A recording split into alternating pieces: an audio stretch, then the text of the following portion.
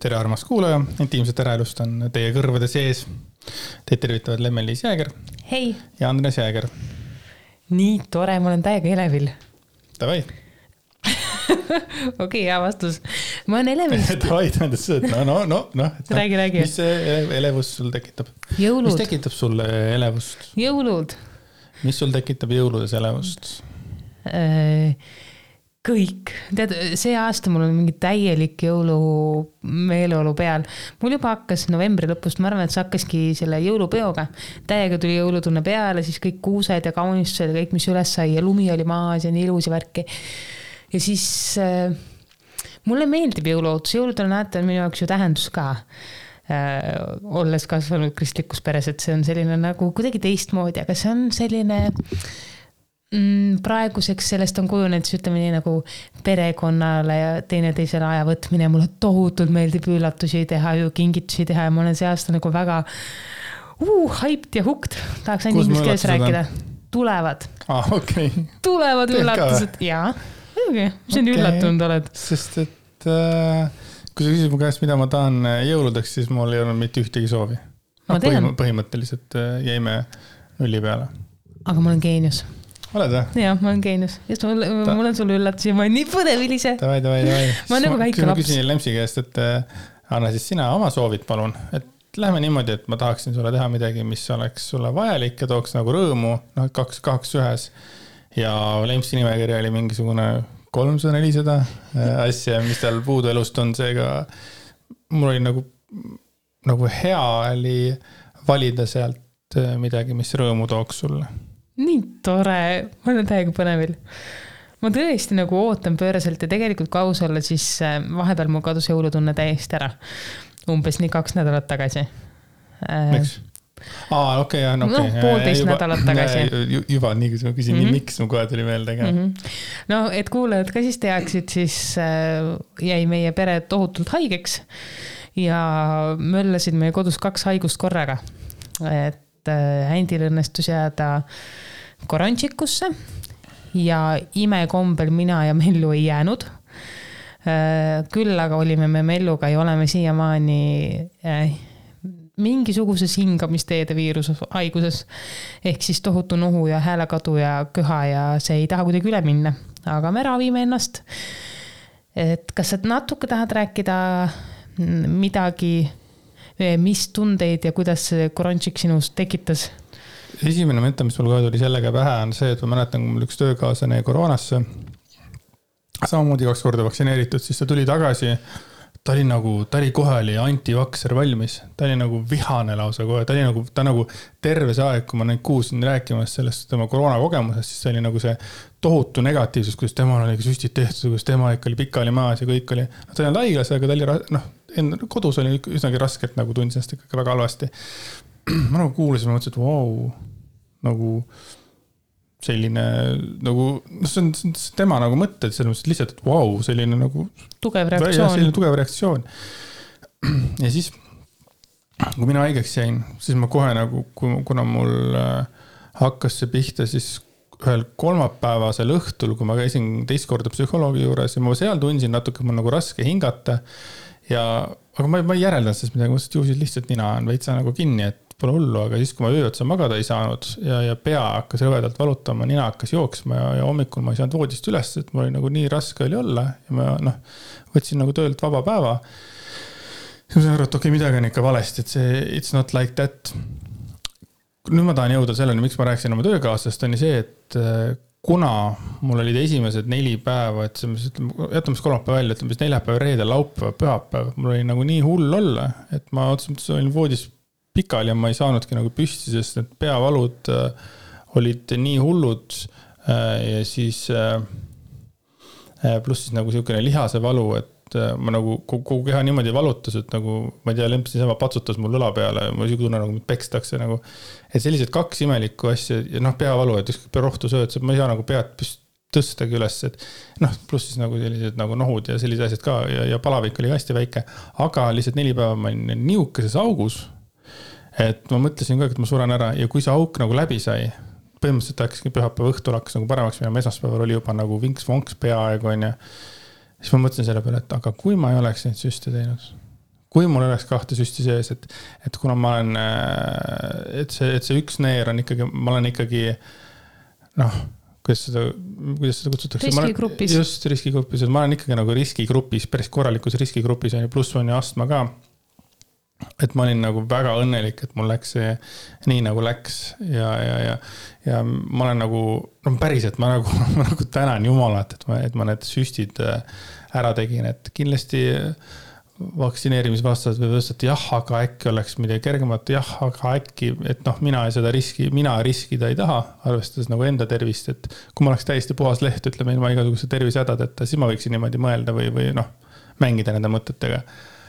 Aga et siis esmaspäeval läks nagu hakkas paremaks minema ja sain juba hakata hingama jälle ja sain nagu püsti tõusta ja ei pidanud, et ma iga 4 tunni tagant rohtu võtma, peal rohtusid ja selles suhtes. Küll aga oli see, mina kuidagi usun täiega, et minu 3 doosi olid need asjad, mis nagu kaitsesid mind sellest, et ma ka nakatuksin.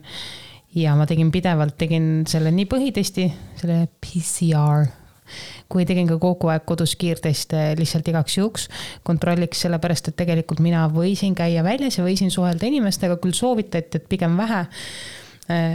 Aga ongi, et poes oli ikkagi vaja käia, et ega ma muud ei suhelnudki. Et käisin poes vahepeal apteegis põhiliselt. iga teine päev käisin apteegis. Ja meelelahutus.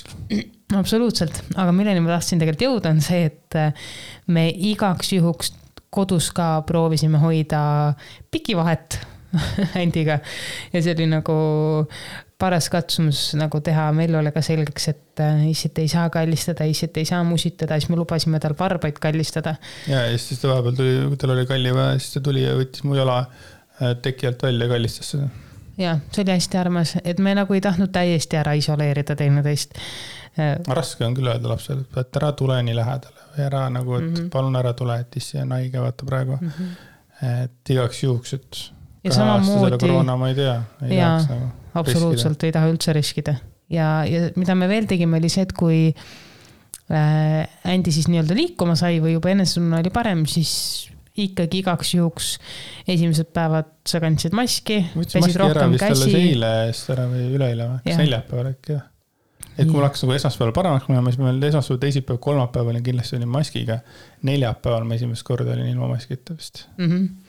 Ja siis sa pesid ka käsi ja testisid rohkem ja selles suhtes, et me nagu teadlikult... Esimesed 4 päeva ma ei pesnud midagi. No siis sa olid voodis pikal ja ka pärast seda ma mõtlengi, et kui sa liikuma said, et siis me... Aga muide siis, kui sina olid voodis pikali, siis mina tegin küll testainega vetsud ja lülitid ja käepidemed ja sellised asjad. See nagu, mis panuse sina andsid sellesse olukorda, et minu nagu ainus soov oli see, et peaasi, et lemme ei jääks haigeks, sellepärast, et ma ei tea, mis siis saaks.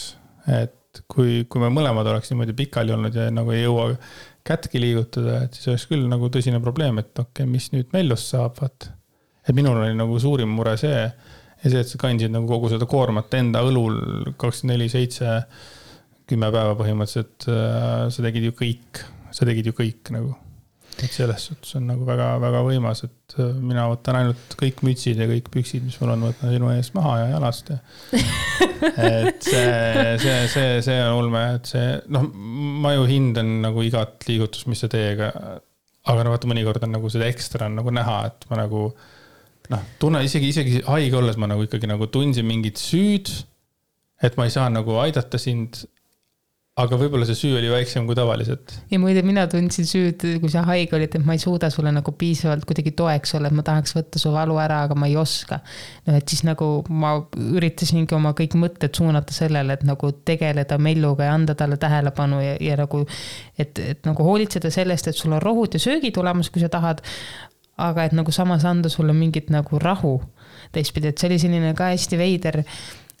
Väga nagu raske on näha oma armastatud tohutultes valudes ja mitte suuta paitada ja kallistada, sest oligi see küsimus, et aga mis siis, kui ma ikkagi jään? Et kuigi ma tegin sinust hiljem testid ja kõik olid kogu aeg negatiivsed, et ikkagi see küsimus osardab peas, et aga mis siis, kui ma ikkagi võin veel nagu jääda? Nüüd sa võid jääda. aitäh, ma väga ei tahaks nagu enne jõula, aga ma tänan, et sa lubad. Sa ei jää, aga lihtsalt no, mulle ikkagi meeldis selle mõttega mängida, kui ma jalad alla sain, et nagu see murekoorem nüüd tuli ära, et kui juhusikud sa peaksid jääma, siis ikkagi on olemas nüüd üks inimene, kes suudab teie eest või sinu eest hoolt kanda, mõlema eest selles mõttes, et see on jah uskumatult raske, ma ei kujuta ette, kuidas pered saavad hakkama, kellel näiteks ei ole tugivõrgustikku üldse ja ongi mõlemad vanemad pikali või kes on üksikvanemad ja jäävad täitsa pikali. Üksikvanemate peale, et selle muidugi, kui kaks vanemat on pikali või üks vanem pikali, see pole väga vahet, aga kuidagi ma tunnen, et kui on üks vanem pikali ja ei ole äkki veel mingisugust tugivõrgustikku, et kui kaks vanemat on pikali, siis äkki on ikkagi ühel mingisugune ema, kes saab mingeid asju käia toomas või midagi, et see tugivõrgustik võib olla äkki suurem. Noh, jah, mine seda igal juhul keeruline on see igatahes. Ükskõik mis pidi. Mõte oli mul see, et siis kui tõesti sa jääksid haigeks ja oleks ka seal suremas, siis lihtsalt anda paariks päevaks meil lihtsalt vanavanemate juurde ja oleks midagi teha lihtsalt. Noh, küll ma oleks midagi välja mõelnud lõppkokkuvõttes ikkagi. Aga ütle mulle, kui palju sul nagu sel kõige raskemal perioodil käis läbi nagu tohutult palju negatiivseid mõtteid või sellist tõesti nagu allaandmise tunnet või oli sul ikkagi pidevalt mingi selline sisemine nagu lootus, et see läheb paremaks, sellest tuleb välja või tundus see lootusetu ka vahepeal? Kuna mul tegelikult ikkagi läks ju hästi arvestas selle, kui vähe päevi ma piinlesin, kuigi iga minut, kui sa piinled, siis iga minut ju tundub nagu tundeni. Aga kui sa ikkagi võtad niimoodi, et 4 päeva oli nagu väga raske, siis mul ikkagi läks väga hästi. Absoluutselt. Ja kui sa küsid sellega, et nagu ma ei olnud kordagi plaanis alla anda, sellepärast ma ei mäleta, et ma nagu oleks ulmakana, et nüüd ma suren ära või midagi, et ma ei jõua. No ei, sellist ikka asja ei olnud. Aga negatiivseid mõtteid ikka tuli, aga see ei olnud nagu seotud nii... ei, tuli küll muidugi, mul tuli seal üks päev tuli paanikahoog tuli peale, kui ma hakkasin. Ma ei mäleta, kus see mõte mul oli, kus see sai. Kus ma hakkasin mingit mõtet kärima. Mind ei olnud, ma tean, et sa olid üksinda kodus. Ma läksin Melluga korraks ära ja siis sul oli jah. Siis mul tuli küll mingisugused täiesti pöörased mõtted nagu, et ma ei saa seda teha, ma ei saa seda teha, ma ei saa võrst hingat. Okei, üks kord oli tõesti. Mis on täiesti inimlik. Ja okei. Ma lubasin kunagi ammu.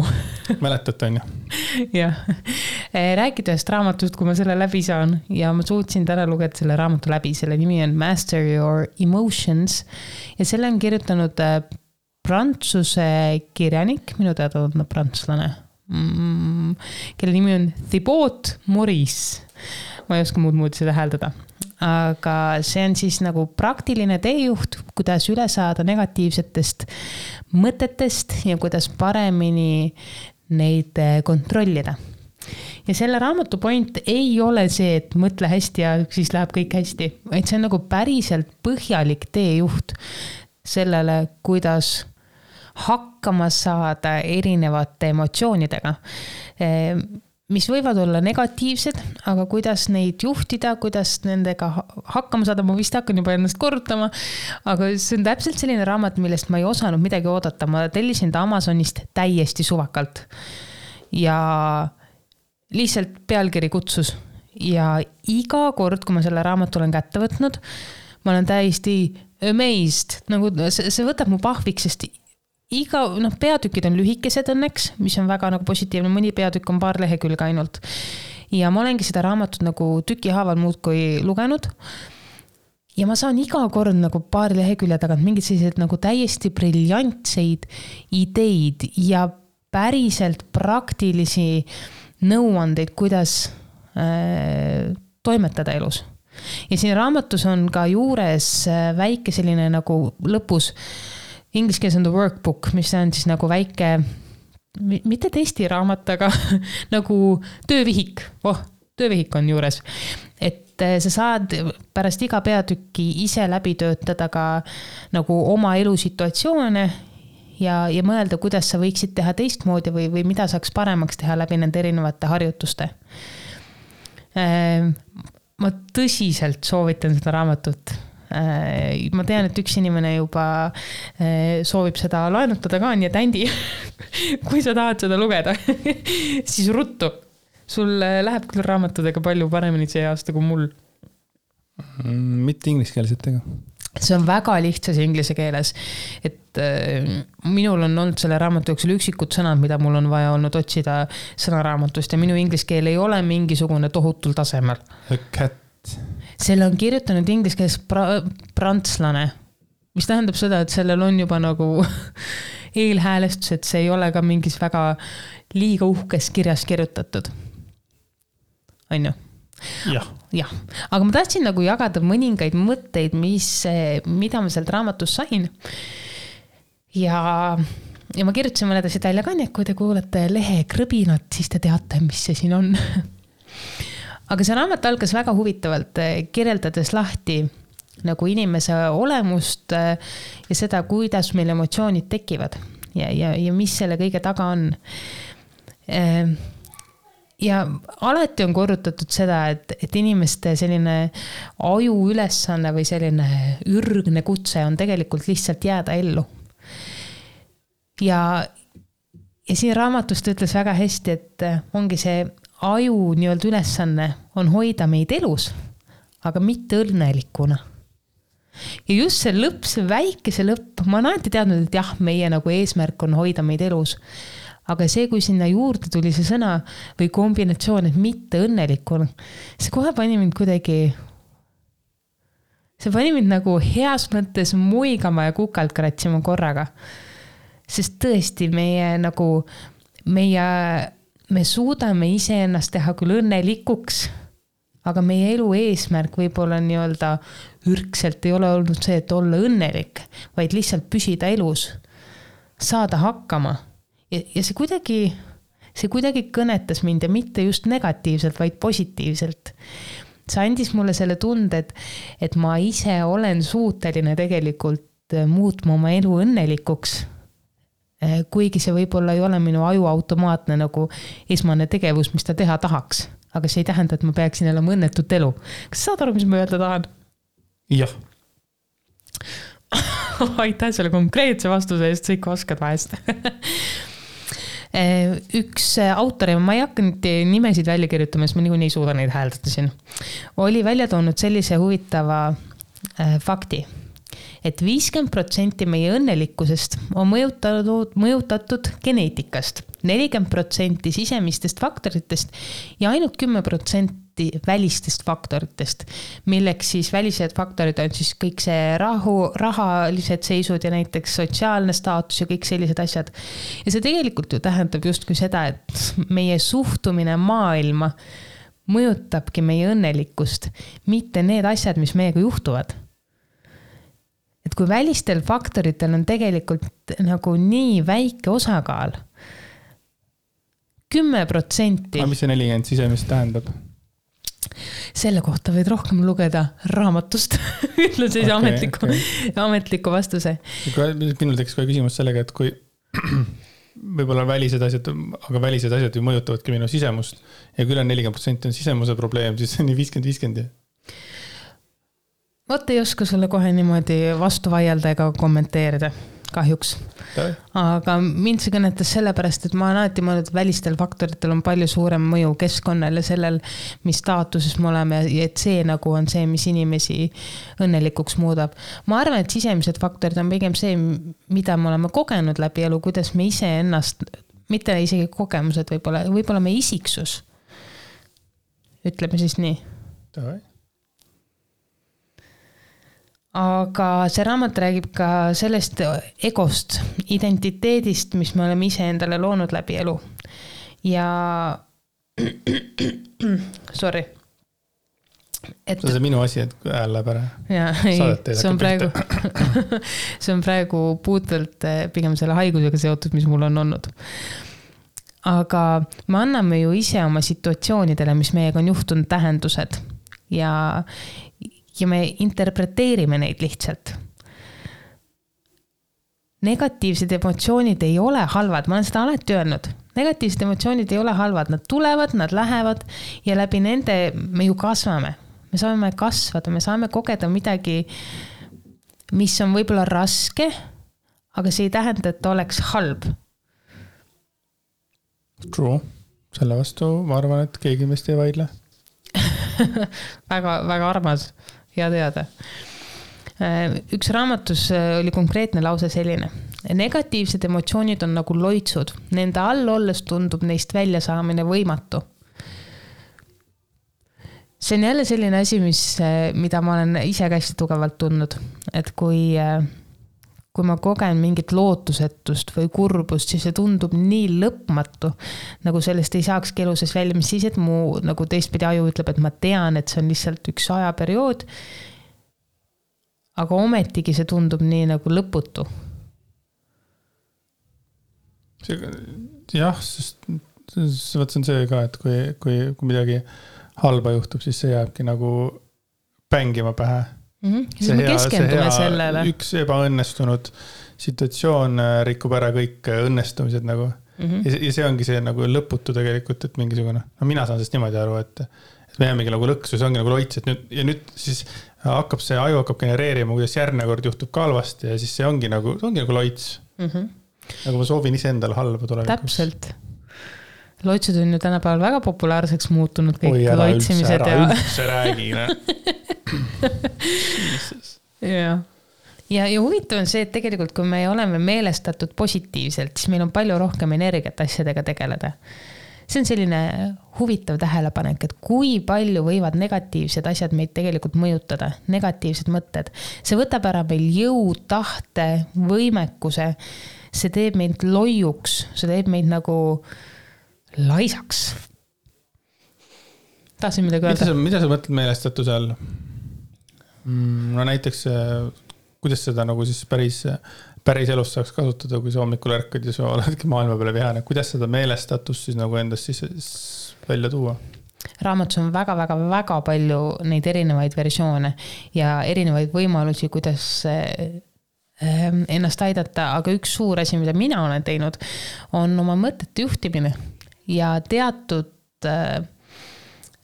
mõtete sõnastamine. Ja võib-olla vahest tulebki mingeid asju korrutada nagu mantrat endale positiivselt.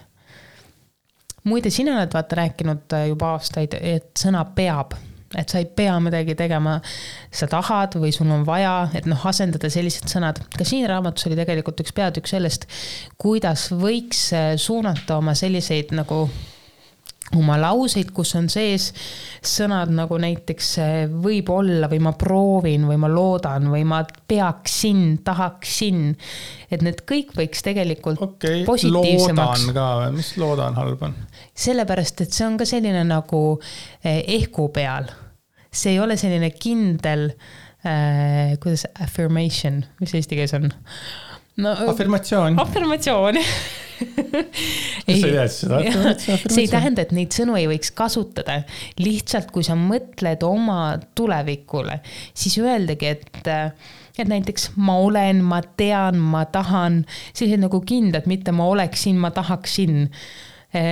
Või ongi olla sellised kindlad asjad, nagu ütled absoluutselt kindlasti, jah, ma teen seda. Mingid nagu sellised laused. Et see lootuses ei ole midagi halba, aga see on just selles, et kuidas sa nagu vaata, kui öelda sulle, et ma loodan, et mul läheb hästi, tore, looda. Kas läheb, ei tea.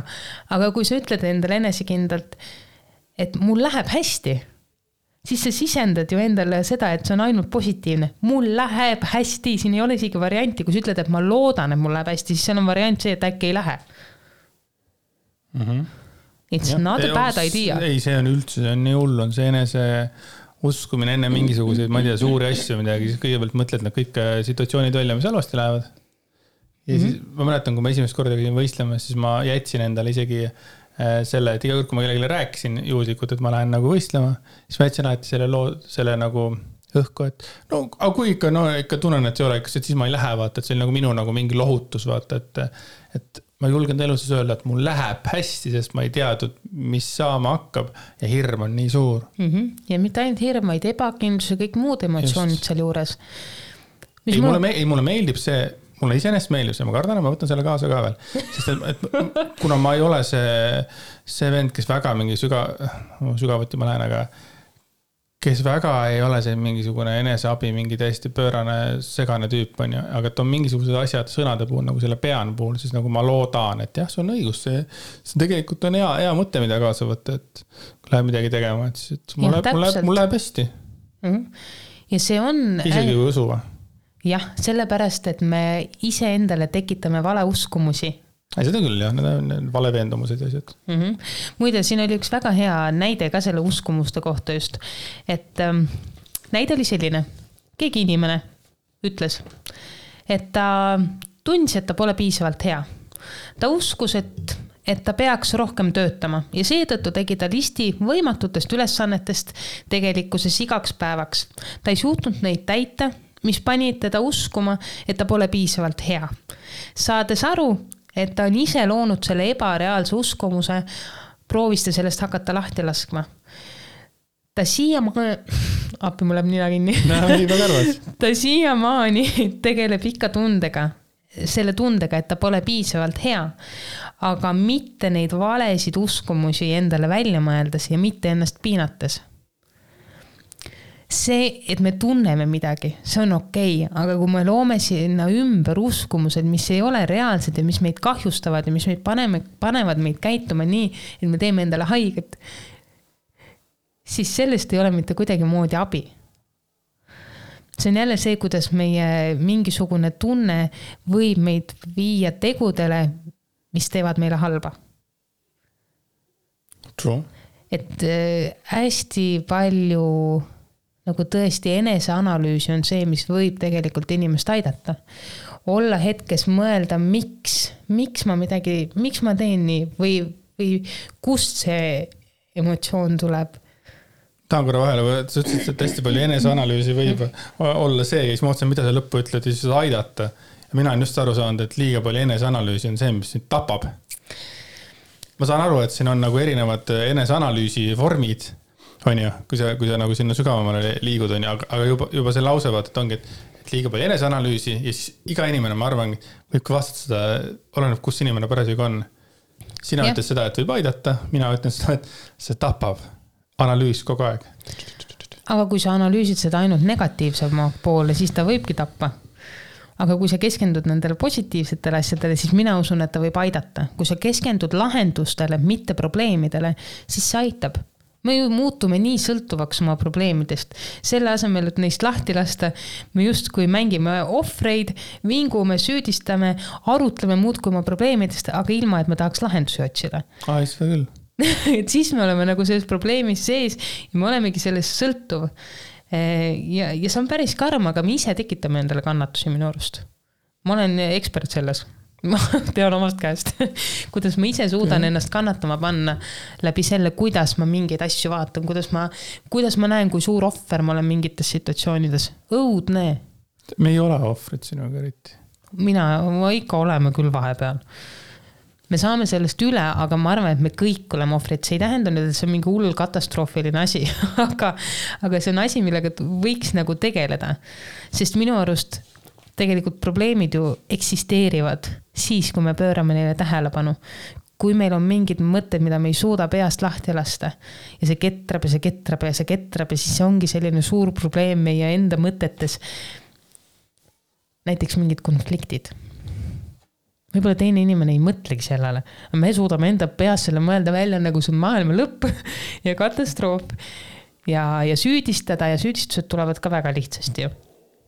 Huvitav oli muide see, et siin tegelikult raamatus väga ägedalt öeldi viha kohta, et viha ei ole üldse halb asi, sest sellised tugevad negatiivsed emotsioonid võivad aidata üle saada mingitest nii-öelda nõrgematest asjadest, näiteks nagu lootusetus.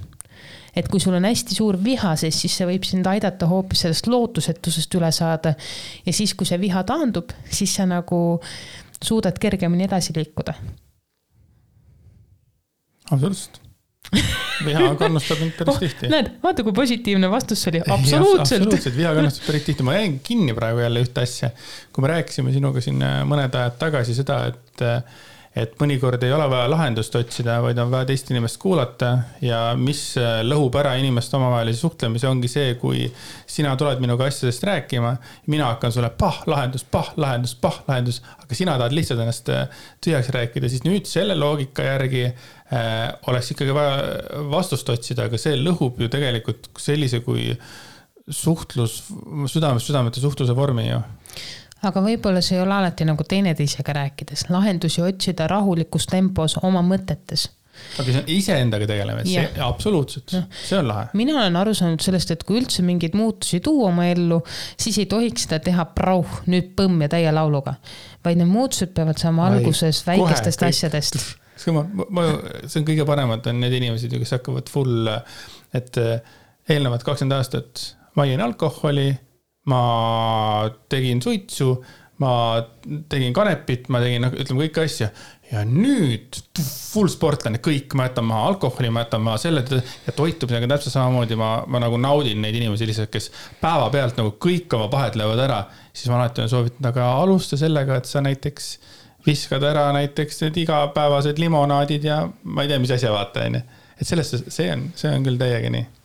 Ja siin väga palju ju ongi ka mõtete suunamises. Sa ei saa teha üleöö seda nüüd muutus, et nüüd ma mõtlen, ma ei tea, teistmoodi. Ei, võta see, ma ei tea, 1 minut päevas, et nagu teadlikult näiteks kirjutada välja mingisuguseid oma mõtteid või ongi nagu mingeid mantraid korrutada või mis iganes asju, neid asju on väga-väga palju. Alusta kas või 30 sekundist. Üks esindav psühholoog ütles mulle on see, et iga kord vaat, et ta ei võta kohe uut patsienti, siis nagu asemele, vaid ta laseb mingisugune minut aega, laseb enda pea tühjaks, ta alati nagu vaatab aknast välja või mingid asjad. Ja siis ma nagu mõtlesin, et fuck, ma ei ole selliseid asju nii palju teinud. Ma ei ole nagu üldse selliseid asju teinud, et ma lihtsalt istun ja nagu, ma kujutan, mul nagu kujutas pilt nagu vaata mingi nagu vana mees istub väljas, tead, kui nagu vanemad istuvad lihtsalt selle pingi peal ja lihtsalt nagu hängivad selle, vaatavad lihtsalt. Nagu mul on vaja kogu aeg midagi nagu hoida käes, kas siis nagu see libiseb mul see internet käes või siis mul on podcast kohe kõrvas on ja või ma teen midagi, et ma ei oska näiteks sellist situatsiooni endales tekitadagi, et ma istun maha ja ma lihtsalt vaatan aknast välja. Ilma, et midagi mõtleks. Ja ma olen proovinud viimasel ajal. Ma olen proovinud täitsa teadlikult viimasel ajal, et ma ala istungi ja vaatan ka aknast välja või seisan ja vaatan aknast välja või kuidagi proovin nagu teadlikult kuidagi mõjutada, et ma nagu kogu aeg, et ma nagu kogu vaataks üle see üleküllus, kogu see infoküllus vaata, mis on ka lendab peale. Ja lihtsalt lasta pea tühjaks. Ma ei oska pead tühjaks lasta, aga ma fucking proovin õppida seda, sest mul on seda fucking vaja. See on väga, väga armas. Muide, üks väga hea mõte siit raamatust oli just see, et me tegelikult ei ole iseenda emotsioonid ja me ei ole iseenda mõtted. Selline huvitav näide oli toodud, et me kipume vahepeal venitama teatud asju, mida me ei viitsi just kui teha. Ja see tuleb sellega, et ma ei tea, toome näiteks, et ma olen liiga väsinud. Jube hea vastus, kasutame jube palju. Ma arvan, kogu aeg, jah, täpselt. Et see võib olla täiesti tõsi, et sa oledki väsinud, kuid kui me mõtleme, et me ei suuda, siis me kasutame ainult tegelikult 40% oma ajuvõimekusest, nagu selles hetkes, et me ei pane isegi oma täispotentsiaali tööle. Aga me ometigi juba tunneme, et me ei suuda. Isegi nagu ei anna võimalust. Et jah, sa võid olla väsinud, aga tegelikult kui sa nagu hakkad toimetama, mina olen küll seda tundnud, et jah, on väsimusel on ka muidugi vahetunnistega ausalt on, aga kui see on selline pigem nagu laiskuse väsimus, siis on tõesti see, et me isegi ei kasuta oma aju täiel võimsusel, et nagu midagi teha, et miks ma siis ei peaks tegelikult suutma oma keha liigutada. Ma tegelikult suudan küll. Ma lihtsalt laisk. See väsimusega ka tulevad eluga elus situatsioonid on just sama see mellu teema näiteks. Ma võin olla nii surm väsinud, et ma ei jõua liigutada enam varba otsagi. Ja kui ma näen, et mellu hakkab kuskil kukkuma, ma olen 200 meetri kaugus, et 1 millisekundiga ma püüan ta kinni. Absoluutselt on, jah. Et see on küll, võt see on see, mis alguses, millega sa alustasid seda vaata, et see ellu jäämine on vist meie põhisee ja vaat siis need instinktid töötavad. Ja ma olen tegelikult päris palju mõelnud, et tahaks ka teha midagi sellist nagu pöörast. Ma ei ütle, et ma tahaks minna Google'i hüppama Google, aga mingi sellist ala, mingi ellujäämisretke või nagu, et need instinktid tööle panna, mis on Google alla maha surutud, see sama kas või see Stig Rästa raamat, see Minu Kennedy, kus ta käis palverännakul on ju.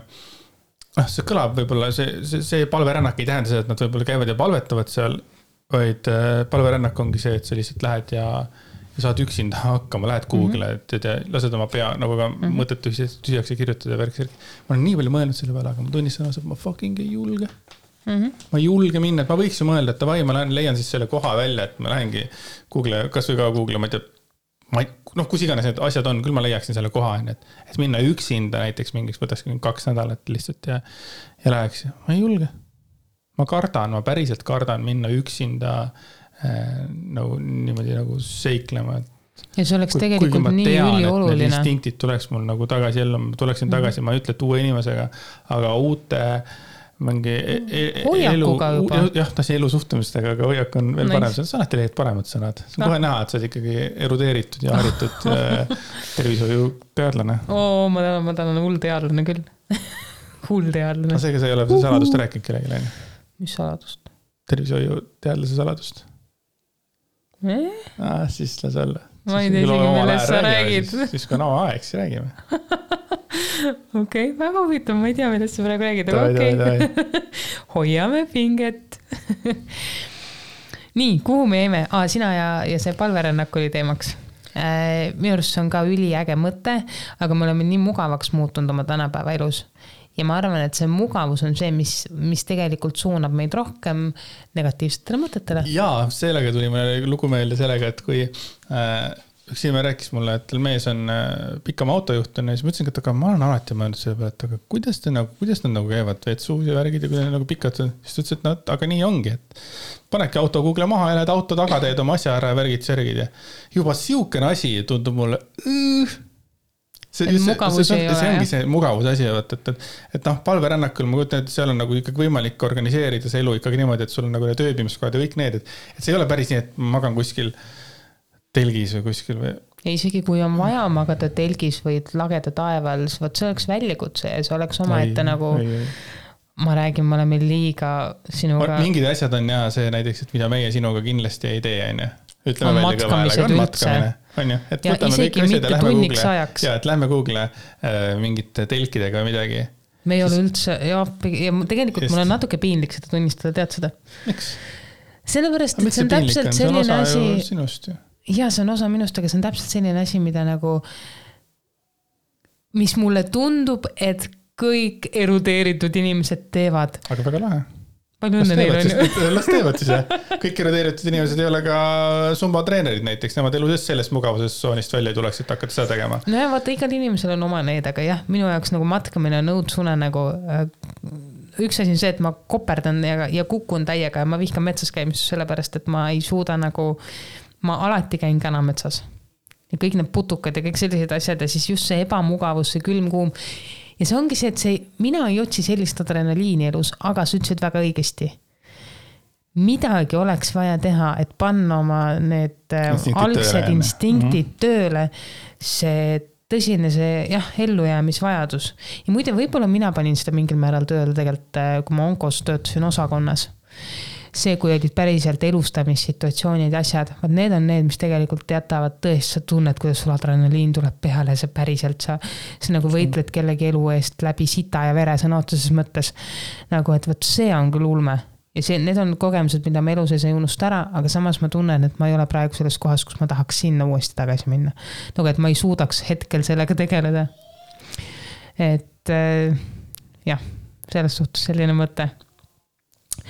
Aga ma tahaks veel paar sellist viimased veel huvitavad mõtted. Pane või 4. Kui armas, aitäh. Raamatu üks hea point. Edukad inimesed keskenduvad sellele, mida nad soovivad, just positiivsete ootustega.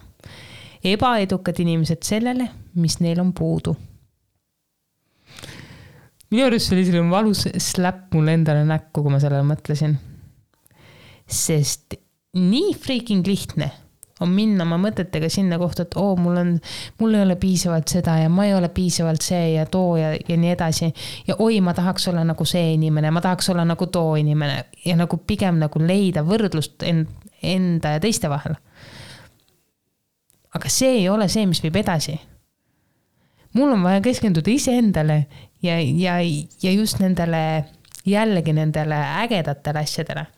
Ma olen hea. Ma olen omamoodi, ma olen võib-olla omapärane, aga see ei tähenda, et ma ei oleks geniaalne. Ma olen geniaalne omamoodi ja mul tuleb lõpetada ära see võrdlemine. Ja see on ka see koht, kus ma näiteks tunnen, et ma ei taha suunata oma mõtteid selles suunas nüüd, et ma korrutaks endale, et ma ei võrdle ennast teistega. Ma tahaks selle sõnastada pigem nii, et ongi, ma olen ainulaadne, ma olen isikupärane, ma olen edukas. Et eitus lauses ei muuda seda lauset positiivseks. Aga kuna sa jõuad sinna maale, et soomikuti vaatadki peeglisse ja hakkad kõva häälega endale ütlema, ma olen ilus. Ma olen hea. Ma olen seda teinud juba. Väga lahe. Ma olen muutunud natukene viimasel ajal. Kõigi nende MyFitnessi trennidega. Ja nüüd, kui ma annan näiteks impulsis ka veetrenni on ju, ja ma jälgin tegelikult viimased 2 kuud? Peaaegu 3 kuud juba. Peaaegu 3 kuud olen jälginud teadlikult toitumist ja üks inimene ulatas mulle abikäe, mille üle ma olen nii pööraselt tänulik ja ta on aidanud natukene mind toitumise osas, just suunanud, et mida võiks rohkem, mida vähem ja ta nagu igapäevaselt on osa minu toitumise teekonnast ja tegelikult mul on õnnestunud 7 kilo alla võtta nüüd. Aga räägi ole lugu edasi, ma lähen vaatan, mis Tibu teeb selle rauskab. Selge.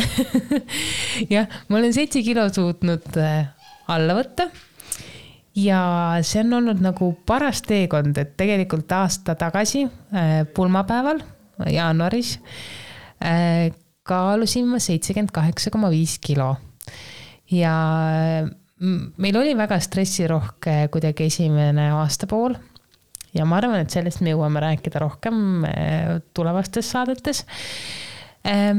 Ja siis ma suutsin juurde võtta ja ma olin septembri lõpuks 85 kilogrammi. Aga siis tulidki mingid asjad nagu loksusid elus paika. Ja nüüd viimase 3 kuuga olen ma tagasi jõudnud siis 78 kilogrammi peale, mille üle ma olen väga õnnelik. Ja see ei ole olnud selline, et ma mingi tohutult peaks piirama ennast, vaid see on tulnud loomulikult. Ja ma tunnen, et see on väga hea, et see inimene, kes mind aitab, tuli mu ellu täpselt õigel ajal, täpselt siis, kui ma seda vajasin. Ja ma olen teinud ka mingit meelerahu iseendaga järjest rohkem ja ma olen võtnud seda aega, et iseendaga tööd teha. Näiteks täna ma käisin tund aega, istusin kohvikus üksinda, kirjutasin oma märkmikusse, lugesin selle sama raamatu lõpuni ja ma sain sellest nii palju nagu jõudu juurde, mingi tohutult väike asi ja ma sain sellest nii palju motivatsiooni ja nii palju rõõmu juurde. Et olles siin selle haiguse perioodiga nagu väga palju kodus ja väga palju samades stamptegevustes, siis oli see täna väga-väga värskendav. Ja ma olen enda üle väga rõõmus. Et minu eesmärk ei ole mitte see, et ma nüüd pööraselt kaalu kaotaks, muidugi see on alati tore, seda ma olen varasemalt ka öelnud. Aga eelkõige on just see, et ma ei tundnud enam 3 kuud tagasi ma tundsin, et ma olen nagu õnnetu, ma olen kusagil augus, ma ei olnud rahul sellega, kuidas mu keha tundis, kuidas mu seedetrakt ennast tundis. Et nagu minu esmane eesmärk oli tunda ennast paremini. Ja see, et sellega on kaasnenud kaalulangus on muidugi ilmselgelt tore. Ega ma ei väida, et see tore ei ole, see on väga-väga tore. Aga jaa, ma tunnen jälle, et ma nagu tahan olla lahke iseenda vastu. Ja Andy on tagasi. Teeme aplausi. Meil ütleks sellega, et aplausi, siis hakkame kõik 3 plaks. Teil oli telekas kinni jäänud. See Tibu linnu. Jah. Okei, jah, meil laps jälle vaatab multikat, siis kui MES-i teevad saadet. True. Jah, me oleme näinud selle teleka osast natuke leebemaks seoses sellega, et me oleme kodus istunud. ja ilmad ei ole väga lumised enam olnud just sellel haiguse perioodil. Positiivsed enda vastu ja püüame nüüd leida vähem vabandusi, miks me lapsele telekat anname ja anname talle lihtsalt telekat. Hea point. Aine. Thank you. Tegelikult ka. Ja. Muide. Enough is enough. Ja. On viimane asi, mida ma tahaks veel öelda. Raamatust. Tavai. Mõtle nüüd kaasa. Alati. Ja mõtle, kas sa oled sellega nõus. Jah. Kohe kuulen. Mitte ükski teine elusolend ei tunne negatiivsust nii nagu meie inimesed. Keegi teine ei rüveta ja ei mürgita maad. Ehk siis maakera. Maad. The earth. Kas oled näinud kunagi kassi, kes ei oskaks puhata? Või lindu, kes oleks vihane? Või õnnetut lille või stressis puud? Jah, tõenäoliselt oled küll. Ainult, et need loomad, linnud ja elusolendid on sellised õnnetud, kes on olnud kontaktis inimestega. Ja nemad võivad tunda ennast halvasti või välja näidata kurubust. Saad aru, mul käis täiega, kui ma seda lugesin. Mul tuleb praegu ka mingi klomp kurku. Tavai. Uskumatu. Minust on saanud täiega mingite loomade eest võitleja. Mul tunne varsti, et ma lähen kusagile vabatahtlikuks. Ma arvan, et see annaks väga palju. Sest see on... Melluga kool. Jaha, ja võib-olla tõesti. Tegelikult ka, sest ma teen järjest rohkem. Ma olen juba see kuu teinud, ma ei tea, 3 annetust mingitele loomade erinevatele looma, mis need on, ühingud. Need, et... See on tegelikult nii karm mõelda, et tõesti need elusolendid on õnnetud või on nagu kurvad, kes on inimestega kokku puutunud. Inimesed on need, kes suudavad olla negatiivsed. Mitte ükski loom ei muutu iseenesest kurjaks. Nad muutuvad kurjaks see, kui keegi on nende vastu olnud ebaõiglane või õel või kuri. Samamoodi taimed, puud, kõik sellised asjad, et see kuidagi oli nii valus laks, kui ma seda lugesin. Mul on väga hea meel, et mu mõtted on hakanud muutuma nagu rohkem, ma võiks öelda, natuke keskkonnasõbralikumaks, kuigi võib-olla pigem ikkagi ütleme loomasõbralikumaks. Mina ei saa lahti enam lasta sellest, kui ma nägin sellest Riiete saarest. Kui see pilt oli... Äkki see oli Üpsiloni üks artikkel, soovitaks otsida üles, seal on üks artikkel sellest, kuidas kõik need riided, mis nagu enam ei kasutate, kõik need riided jõuavad ühele päriselt saarele, mis tähendab, et on üks saar, mis on täis riideid, meie vannu riideid. Kujutage ette, kui suuna saar, see ei ole mingisugune sitane Saaremaa, nagu no offense to Saaremaa, aga et ei ole mingi väike saar. See on suur saar, mis on täis riideid. Nagu, ja siis nagu püüan nagu vahepeal aru saada, et fuck, et nagu, et kuidas see on võimalik, et see tegelikult see maailm planeet üldse veel nagu töötab, arvestades sellega, et iga päev, näiteks see olmeprügi juba, et iga päev, ma ei tea, mitusada miljonit tonni tekib seda, kuhu seda pannakse, siis on mingi prügisaared on olemas, kõik sellised asjad. Maa alla maetakse ja kõik muud asjad.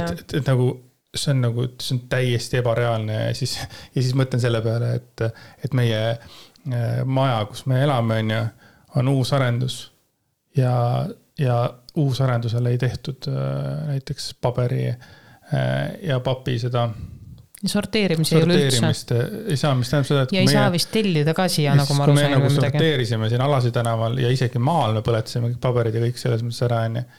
Et siis me oleme aasta peale selles mõttes nagu laias laastud vastu tahtmist olnud ka osa päris suurest probleemist. Ja minu jaoks on see nagu täiesti haige tegelikult, et aastal 2020 ehitatud majal nagu seda selles mõttes ei olnud ka nagu automaatselt juures, et sellega tegeletakse, aga asjad võtavad aega ja on mingid asjad, mida me saame natukene nagu sorteerida ikka. Absoluutselt. On ju pudelid ja klaasid ja purgid taaskasutusse, nagu, mida me oleme nüüd saanud. Ja suured pappkassid ja kõik need ilusest, et sellega me nagu tegeleme nii palju kui võimalik, aga lihtsalt, et kui siin võib-olla nagu nii palju ei huvita ja kui sulle ei anta ka seda võimalust, vaata siis nagu, meie võime oma osa mingisugune ära teha, aga kui paljud seda teised teevad, kes niimoodi igapäevaselt ei mõtle selle peale, nagu ütleme Lemmelis. Aga tegelikult ega mina satun ka väga palju nagu igapäeva elus sellesse hetke, kus ega ma ei mõtlegi. ja ma kasutan ka üle, ma tarbin ka täiega üle. Ja üks asi, mis ma olen märganud, on see, et peale seda Riidesaare pildi nägemist, mul on nagu riietega muutunud arusaam täielikult. Ma nagu pidevalt ütlen, ma olen sulle öelnud päris tihti ka, et mingid, kas on vaja vaata seda ja seda ja seda, et juurde vaata, sa ütled, võtta see viska ära ja särk tegelikult ta ju kannan, tegelikult ma saan teda veel kanda vaata see, et see ära viskamine tundub mulle nagu hästi vastu võetamatu praegu. Hästi lahe on see, et Lempsil on olemas inimesed, kellele me saame enda vanu riideid oleme saanud anda. Edasi anda, sest et meie riided on selles mõttes hästi hoitud alati tavaliselt. Me lihtsalt väsime ära või need, ma ei tea, või mis iganes endaga juhtub, sest me oleme ikkagi tarbijad, vaata, me väsime ära lihtsalt, saad aru, me oleme sellised rikkurid, me lihtsalt väsime riietest ära ja siis me anname lihtsalt need tohutu privileeg, jah. Ja siis õnneks on nüüd need riided saanud inimesed, kelle neid vaja on ja kes seda väga hindavad ja kes on nagu väga õnnelikud selle üle, sest nad saavad korralikud riided ja meie oleme õnnelikud, et meie saame oma korralikud riided nagu anda ära, mitte ei pea neid ära viskama. Õnneks on siiski ka need kohad, need sõbrale kohad ja värgid, et nagu... Ja ma tunnistan, et mina ei jaksa praegu üldse müügiga tegeleda, et on üksikud asjad, mida ma nagu suudan müüa, aga ma mõtlen just riided, et kui ongi väga korralikud riided, et mõnes mõttes tahaks nagu müüa, on ju, et ega me ei ole mingisugused... No ütleme nii, et mingi väike sissetulek oleks nagu tohutu õnnistus, aga see ei ole selline asi, millega ma jõuaks praegu tegeleda. Et tore, et on olemas sõbrale kohad, kuhu ikkagi viia mingeid asju. Ja siis mõttes selle peale, et iga päev palju miljonit toodetakse riiet juurde, nagu igapäevaselt jälle seda, et sest riiete saar arvatavasti suureneb. Ma kujutan, mis 10 aasta pärast on... Ma kujutan üldse, kus ma on 10 aasta pärast. Ma ei kujuta ette. Ja kuidas me jälle selle teemani jõuame? Vaata, kui palju seda tuleb. See on meil hinges ja see on meie podcastis, kui me tahame sellest rääkida, siis me räägime selles mõttes. Ei, lihtsalt huvitav, et me jõuame selleni jälle tagasi. See on oluline teema ja avage silmad võiks öelda, aga eks iga inimene leiab selle nagu kuskilt iseenda sees kuskilt selle mingitel ajahetkel, et kõige hullem on see kellegi peale suruda. Me räägime seda, mida meie teeme ja mis meie kogemused. Ma tahtsin seda öelda, et tõenäoliselt ma ei suutnud täna sellest raamatust isegi mitte nagu veerandit ette nagu neid mõtteid edasi anda, mida ma oleks tahtnud. Lihtsalt seda tuleb ise lugeda. Minu arvates sa tegid seda tööd väga hästi. Ma tänan, professor. Ja sa mitte loodetavasti ei andnud halvasti kõike edasi, vaid sa andsid kindlasti väga hästi. Ma tegin oma parima. Sa tegid kindlasti väga hästi. Jah, aitäh. Aga siis niimoodi tohib siis öelda või? Ma loodan parimat. Ei, ma teen parima. Aga parim on ju tore asi. Ja, aga kas see on okei? Mina arvan, et on. Davai. Öeldagi, et ma tegin oma parima. Meil oli siin Lempsiga üleeile vist või oli äkki eile, vahet ei ole. Oli üks päris suur arutelu, mis me teeme selle podcastiga edasi. Oli tõesti. Ja mis me siis nagu jõudsime või mis olid need murekohad, mis sind võib-olla tekitasid meeleärmi selle podcasti arengu suhtes? No nagu ma enne korraks mainisin, kui sa ära käisid, et selle aasta algus oli kuidagi meil konarlik, minu esimesed 3 aastat natukene. Siis mingi hetk ma jõudsin oma mõtetega sinnamaale, et appi ma isegi ei mäleta, mis see konkreetne mõte oli. Sa jõudsid konkreetse mõtteni, mis sul praegu meelde ei tule ja võib-olla hiljem tuleb.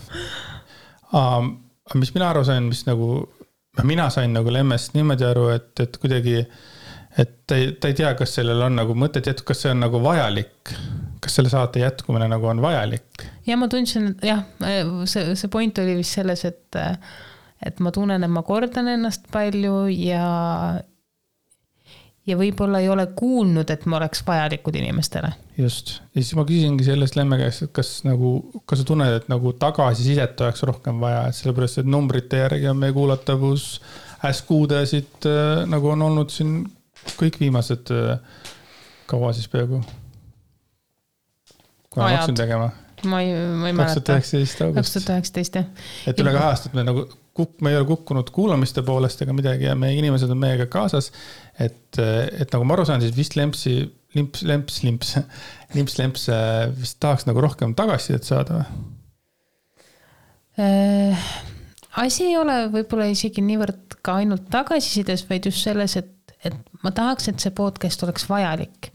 Ja võib-olla ma tunnen, et mingi hetk me oleme nagu jäänud mingitesse teemadesse stoppama ja tahaks kuidagi nagu liikuda nagu ja me ei ole ka teinud nagu järjepidevalt saateid. Just. Ja me ei taha, et see saade oleks ka lihtsalt see jutustamine, et sel päeval me käisime seal ja sel päeval me käisime seal ja siis me käisime seal. See ei ole selle saate just, point. See, kui me kuskil käime, siis sellele peaks olema taga ka lugu, et mis on nagu, miks me see, või mis seal me saime, mitte see, et me käisime seal, siis käisime seal. Ja võib-olla lihtsalt, muidugi tagasiside on alati väga oluline, aga seda ei saa nagu ka nii-öelda kuulajad välja pressida. Et ma kuidagi tunnen, et ma tahan, et see saade oleks oluline ja sellest see diskussioon ka tekkis, et kas see saade on jätkuvalt inimestele oluline. Mina nagu siis nagu minu argumendid olid selles, et minu arvates see saade on vajalik. Minu arvates on hästi tore on kuulata, sellele saatele näiteks mina olen teinud 2 imetabast artiklit puhtalt nendele mälestustele, kus me mingitest asjadest oleme rääkinud, kas või sünnitusest ja asjadest oleme rääkinud.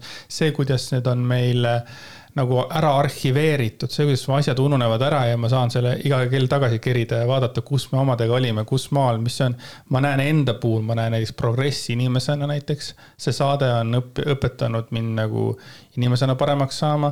See, et ma sinuga räägin nagu igapäevaselt, nagu ma vahepeal nalja teen, vaatad, me nagu nii naisega iga päev räägime 3 tundi, on ju. Et see, et ma räägin sinuga igapäevaselt 3 tundi, siis need jutuajamised on omakorda veel avardanud minu silmi. Me oleme küsinud mõnikord selliseid küsimusi, mida me võib-olla ei küsiks üldsegi päris elulistes olukordades, rääkimata sellest, et need on nagu date night'id.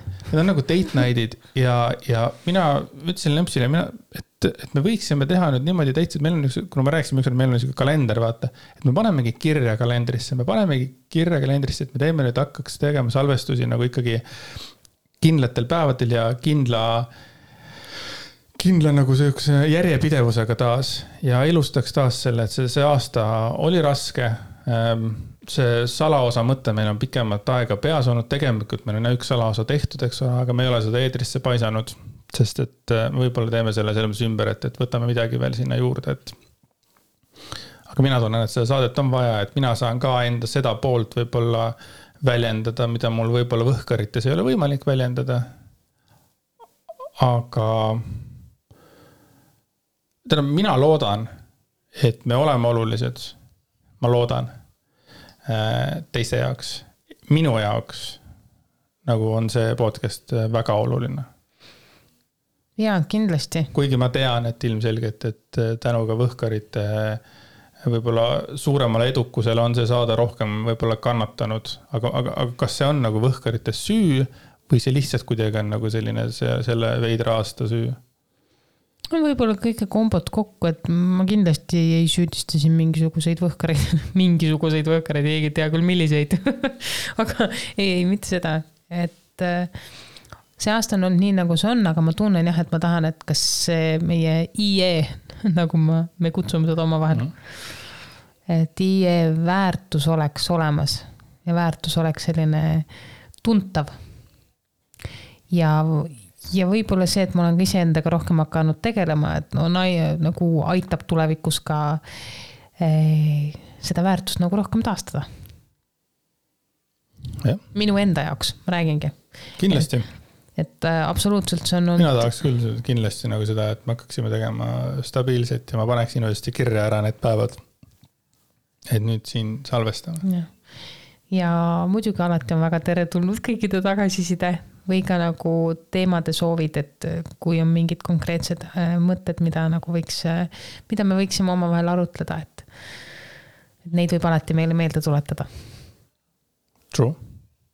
Aga aitäh, et te meid kuulasite täna. Oli väga tore sinuga date nighti teha laupäeva õhtul. Ja uute kuulamisteni. Ja, tšau.